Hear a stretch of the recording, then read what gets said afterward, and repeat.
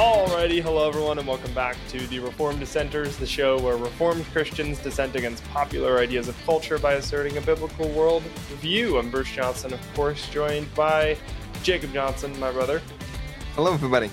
And today is Current Events Monday. Welcome back to another Monday episode. Hopefully you enjoyed our special last week. I know we did. That was quite the episode, quite the debacle. If you missed that, go ahead and check that out. But yeah, I mean, ChatGPT and the CIA are a thing, and then a whole bunch of other stuff. So it's crazy. You should check that out. Did we announce that we're planning on doing that monthly? We did. I think we did last week. I think we did. But if we didn't, here we go. Guess what, everyone? We're doing this monthly. We're doing that. The thing we did last week. It's a monthly occurrence. You're welcome. It's coming at you every month now. So there's that. We planned out this month. If you missed the calendar, go to our social media pages. But we're kicking this off this week. I'm just going to announce this really quickly at this top of this episode, top of the week, if you will. But on on Tuesday, the 11th, we're going to be covering chapters 2 and 3 in the book, The Case for Christian Nationalism. So stay tuned for that. Those are intense. And I'll tell you what, already reading through those chapters, you don't want to miss our Wednesday episode. It's going to be fiery. You mean Wednesday, right? Yeah. What did I say? Tuesday. Did I say Tuesday? Weird. Okay. So, Wednesday the 11th. That's when I said Tuesday. Thank you. That's why there's two of us. One of us catches the other's dumb mistakes, and it's usually going in one direction.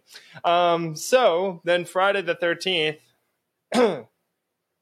Anyways, we're starting a new series called America's Poisoned Heart. I swear we didn't plan on that happening.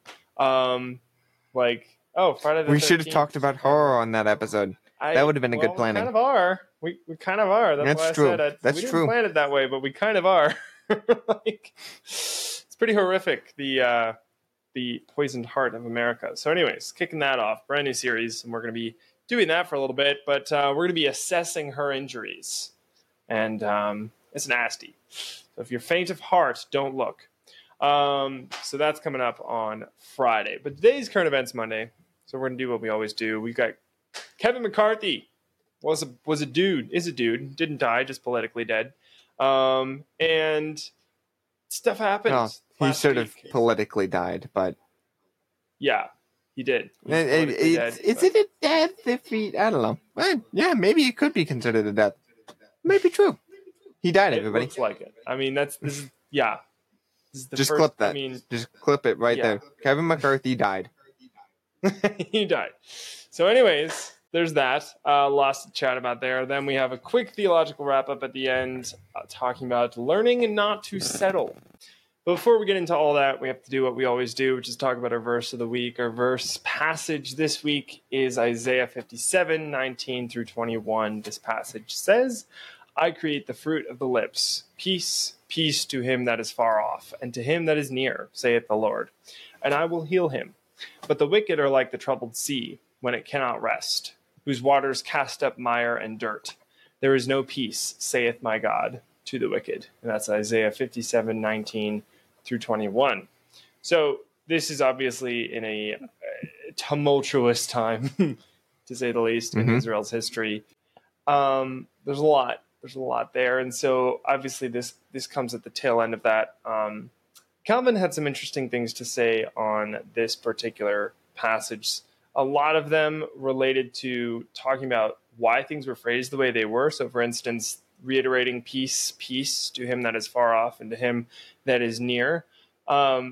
This was during the time where a lot of them, they were exiled. Some of them were in captivity. And so this was, he said, relating to people who were in captivity and people who were near, who were not in captivity. And the interesting thing there is you have these two groups of people who both receive this same peace, who still have that covenant, right? Who are still connected and have this future ahead of them. So I think that that's a huge comfort. We're going to be talking about those sorts of things as we go throughout the episode today how when things look bleak, there's still that covenant there. There's still that glorious future there. And we can't just compromise in the moment because things look bad and, oh, let's just do what they're telling us to because, wow, we're not getting out of this alive, right? As opposed to, no, we have these glorious promises from God. That's where our hope is. That's where our focus is. No matter how bad it looks, that's where we focus on, right? So we're going to flesh that out throughout today, but we've talked about that lots of times. But that was really interesting to hear that from here.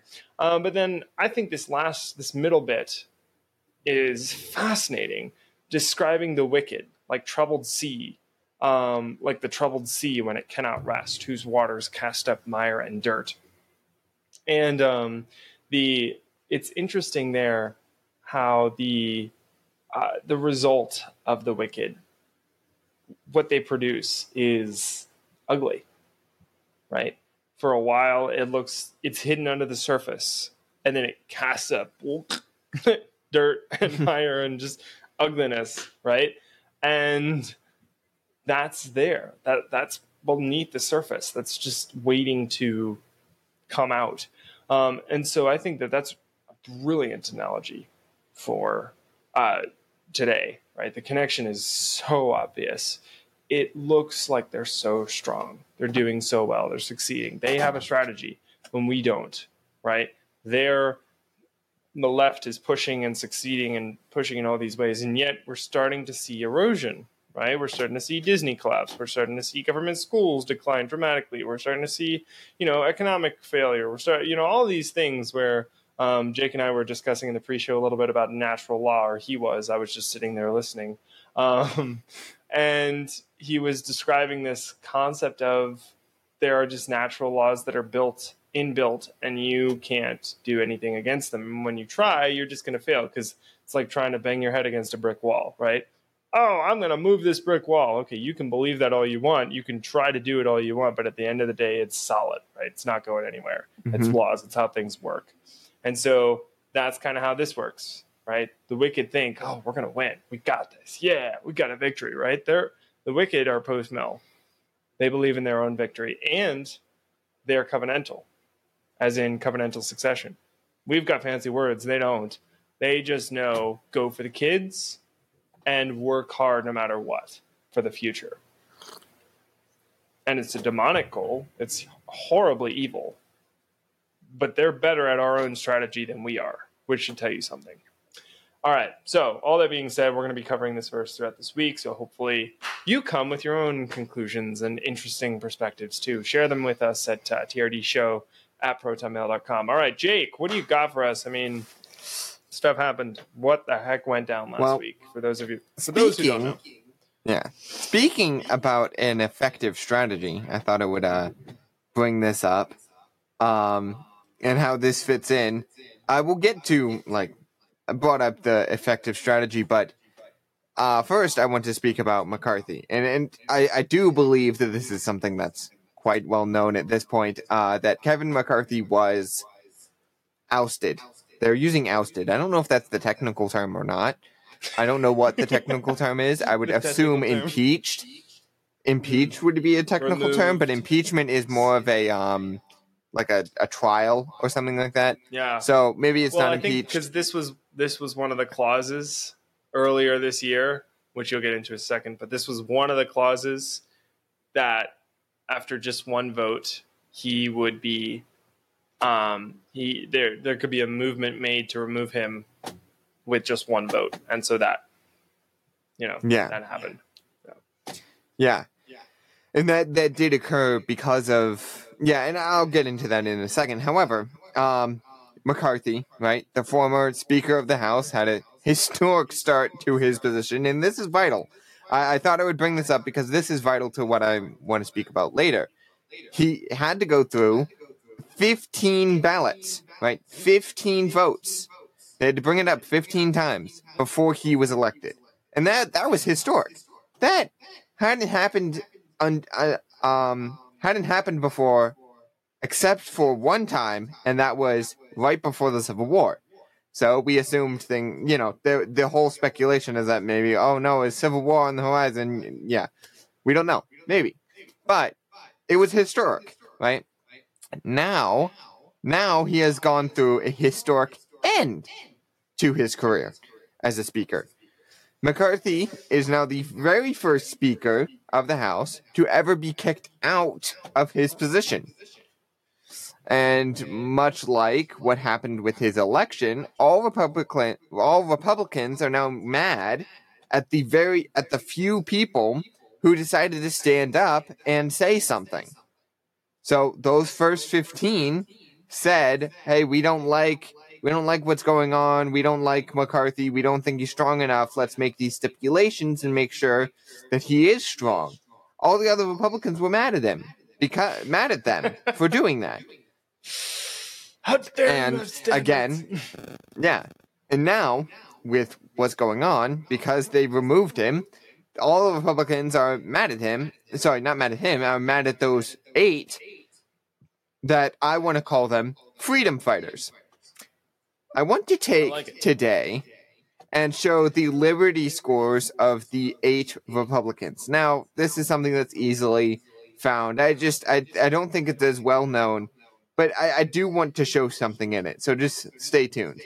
But before I do, I want to give some background information as to what happened. So I hopefully everybody knows about the recent threat of a government shutdown. And really, yeah.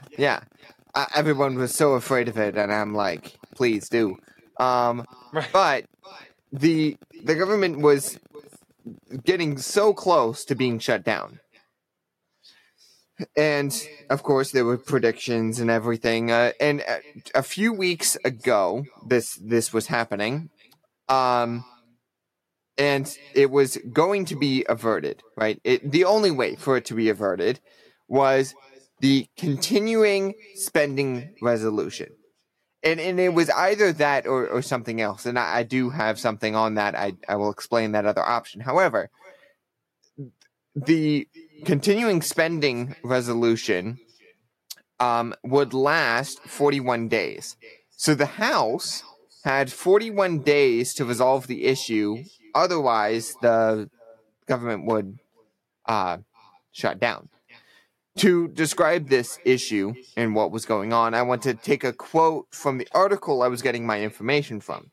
Now, this article is part of the Epoch Times. However, it is a subscriber special. So I do not have a link for it because they won't let me give out a link for it. So hopefully Bruce can put up an image or something on there of this quote to show that it actually comes from an article and I'm not just making this up.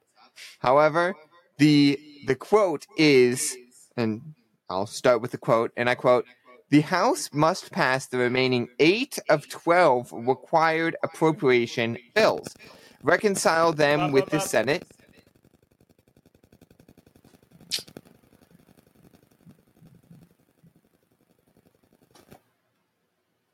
Okay. Go to the beginning of the quote. And I quote, "The House must pass the remaining 8 of 12 required appropriation bills, reconcile them with the Senate, which has so far passed none, and have them signed by the President. Otherwise, the federal government will enter sleep mode, or Congress could pass another continuing resolution." The continuing resolution, and this is after the quote, sorry, end quote. The continuing resolution has been the fix to these types of issues, and apparently this is something that's been going on for a while now, that there's a threat of the government shutting down for whatever reason. And the main fix has been to go with this continuing resolution. And this has been occurring since the 1990s. However, the issue and the reason we don't want to keep doing this is that going down that path leads to more and more spending, which these 8 freedom fighters, as I want to call them, wanted to avoid the continuing spending. The 8 true Republicans were not confident in Kevin McCarthy to not choose the continuing resolution. So instead of choosing the continuing resolution, he could go through with the 8 of the 12 appropriation bills. And it would take a while. It would take a good amount of time to do it. But they were saying that Congress has to do that to put forth a budget to do these things so they wouldn't have to put forth so much spending. But they were not confident in McCarthy's decision. They were not confident that McCarthy would choose to do that. So instead of causing more issues for the American people and increase the spending, causing more inflation, they kicked him out. They removed him. So now that there is a vacuum of power, and I want to say, and this is what Bruce was bringing up in the beginning, this was all started because of Matt Gaetz. Matt Gaetz brought up that one vote and put it to the floor. Hey, we want to remove McCarthy because we do not feel confident that he is going to choose this. And they talked with him. They talked with McCarthy directly. I do believe Tim Burchett had a lot of communications with McCarthy, and he was not clear as to whether or not he would choose to go this route or not. So they had some reasonable expectation to say that he wouldn't go for this. So Matt Gaetz put it to the floor saying, we would like to remove Kevin McCarthy. And with that, there is now a vacuum of power. And the reason he was being able to be removed is that, because I know people are probably wondering, wait, it's only 8 Republicans. How can 8 Republicans go up against all the rest of the Republicans and take McCarthy out?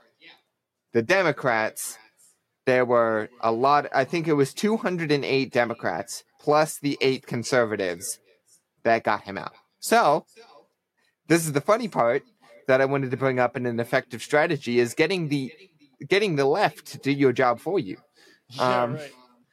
But so it worked out quite well that we were able to get him out. So again, like I've been saying, I reiterated this several times. There's a power vacuum going on, and a new Speaker of the House must be voted on. However, before I go into the Liberty scores, which I did say I wanted to bring up, I do want to briefly point out that this is an excellent outcome. Unlike what almost all other Republicans claim. We'd like to briefly think about what will happen in the future. So, and this really helps us understand whether this was a good decision or not. McCarthy was removed because he didn't listen to the 12 Republicans who halted his election unless he ascribed to their list of demands, as I want to call them, at the very beginning of his election. So he didn't follow that, and there was not a confidence there that he would follow it. So they got rid of him. However, what is this? This is the important question, I think. What does that tell future speakers of the House? I think it should certainly tell them that the Republicans will not roll over anymore. And I suspect the new speaker will go through the same ringer that McCarthy did. The 12-8 freedom fighters will hold the vote until the new speaker upholds specific stipulations. If that speaker does not follow those demands, then much like McCarthy, that new speaker will go down in history as the second ousted speaker. So I think this is good that, and continuing further, if there's another person that does this, they will be kicked out. New person comes in, doesn't follow, kicked out, and it will cause someone to say, I guess I have to follow these. So in all, it's a good thing. I want to briefly, I know Bruce is really wanting to get to his theological wrap-up, and I'm so sorry that I've taken so much time. But briefly, I want to go over the Liberty scores. And I'll go through this very quickly and explain why I bring this up. First, and these are the 8 who voted. Andy Biggs of Arizona has a 100% Liberty score. Ken Buck of Colorado has a 96% liberty score. Matt Gaetz has an 84% liberty score. Tim Burchett of Tennessee has a 95% liberty score. Bob Good of Virginia has a 100% liberty score. Rosendale of Montana has a 100% liberty score. Jim Jordan of Ohio has a 94% liberty score. And lastly is Chip Roy with a 100% liberty score in Texas. Now, why do I bring this up? I want to bring this up because these people have historically voted very well on issues, i.e. their liberty scores. So why are we attacking these people who have historically been freedom fighters, who have historically been good people on stuff? I think this is still another good decision. To contrast this, lastly, and this is my very last point, to contrast this, McCarthy has a 54% liberty score. 54. That's very bad. Very bad. It's only 4% above 50, meaning half of the time he chooses a good thing, half of the time he doesn't. Yeah. I don't think that's a person that we want in charge. So, that is my final point. Hopefully this was a good explanation as to why I think what they did was a good thing. Yeah. That's great. That's really good. And yeah, it's it certainly caused a flurry. I think a lot of people are bringing up a good point. Steve Dace brought this up on his show as well, which I thought was really good. Why are they getting so outraged about this? And they're not outraged over all the COVID stuff, over, economics, over literally anything else. Like, there's tons of, pick your issue, guys. Why are you not outraged over that? As outraged over that as you are over this, right? So anyways. Okay, learning not to settle is my theological wrap-up today. And I've titled this first section, if only it were that simple. So today's current events topic is just the latest in a long line of occasions when people settled for a lower standard and paid the price later. The former House Speaker had to be coerced into acting like a freedom-loving American, and the majority of Republicans were perfectly fine with him before the coercion, right? Even worse than that, they got mad at the people with standards and not the guy without any. That's the epitome of settling for less, and it's obvious. Okay, great. Problem solved, right? I mean, we just ousted. I used that phrase. I used that word, Jake, without even realizing that was the word. Just heard this in the news so much. We just ousted the guy who was a result of us settling politically. We just need to be on the lookout for other political moments of settling for the lesser of two evils, and we'll be okay, right? Be A-okay if we can just avoid any political settling for the lesser of two evils. We've learned our lesson. If only it were that simple. If only. We don't just settle for less politically, especially here in America. We settle all over the place in our lives. We're just used to it. It's become a way of life. We settle in our churches, in our families, and as individuals every day. We settle for mediocrity in our church sermons and liturgy, in our music, in the way we dress, in how we raise our children, and how we work in the fields God has placed us in, and most egregiously in what we expect God to do in this world. But why? Why do people settle? Here's my take. Here's why I think people settle. We can explain this strange behavior from numerous perspectives. First, though, I'd like to argue that people settle because they're afraid. They settle because they're afraid.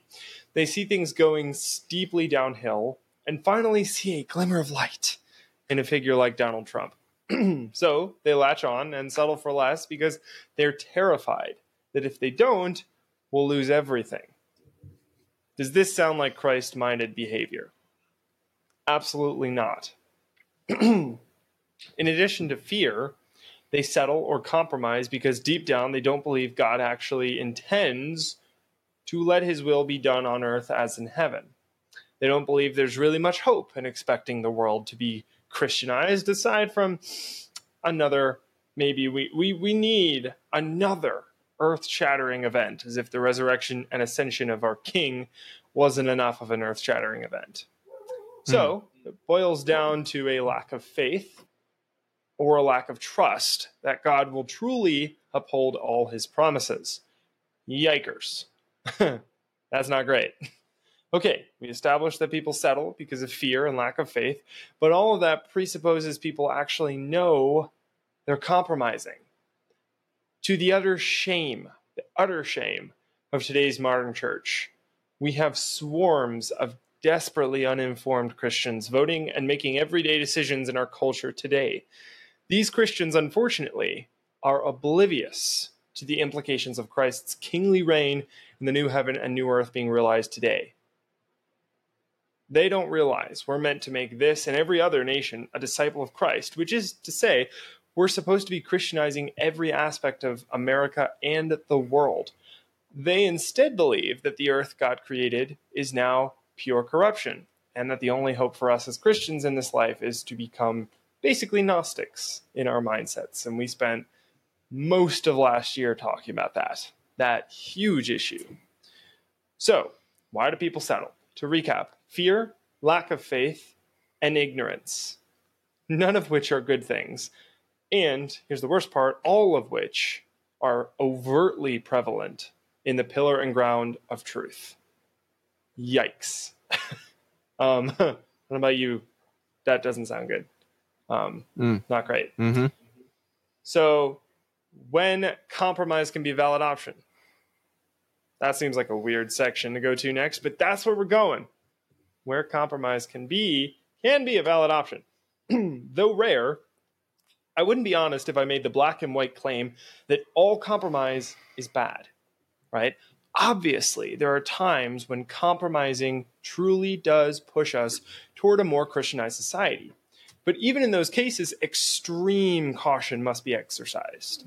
As an example, while school choice, having civil government give money to families for their education, is not a good idea, it may very well be the mechanism to end government indoctrination camps once and for all, which would be a blessing rivaled only by the overturning of Roe v. Wade.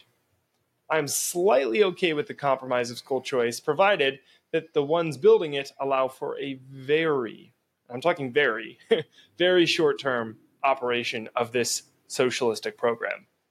The goal should be total independence from the state.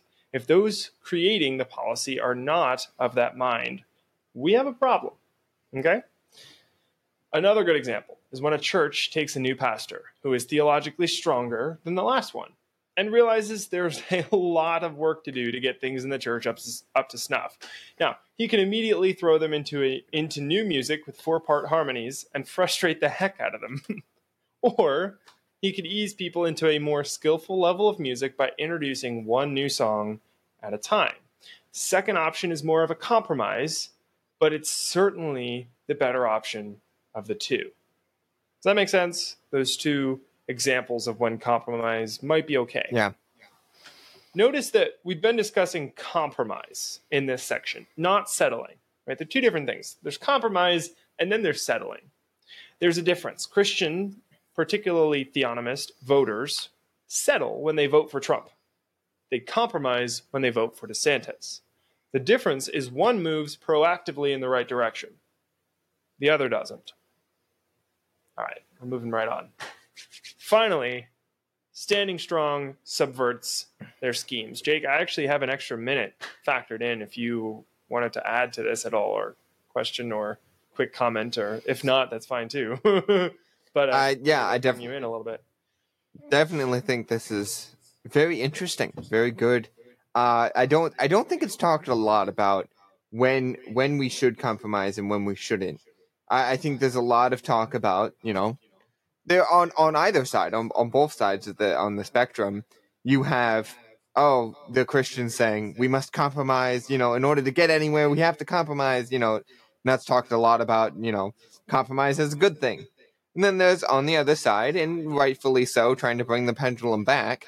There's we can't compromise at all, stand strong no matter what. Which it can make sense. Both have their valid points, and like always in a Christian society, there must be balance. Yep. Bring the two together. You might find your biblical answer there, or just go to the Bible. Much easier. Yeah, Much easier to do. One or the other, pretty much the same, right? Yeah, good point. So, lastly, standing strong subverts their schemes. To round out our short chat on this topic, I want to share some encouragement on working for God's kingdom. Growth is gradual and almost never in the way we expect. Remember, every time Christ was asked about the kingdom, he alluded to its slow, gradual nature, right? Mustard seed, leaven in a lump, and Ezekiel's temple, Ezekiel 47.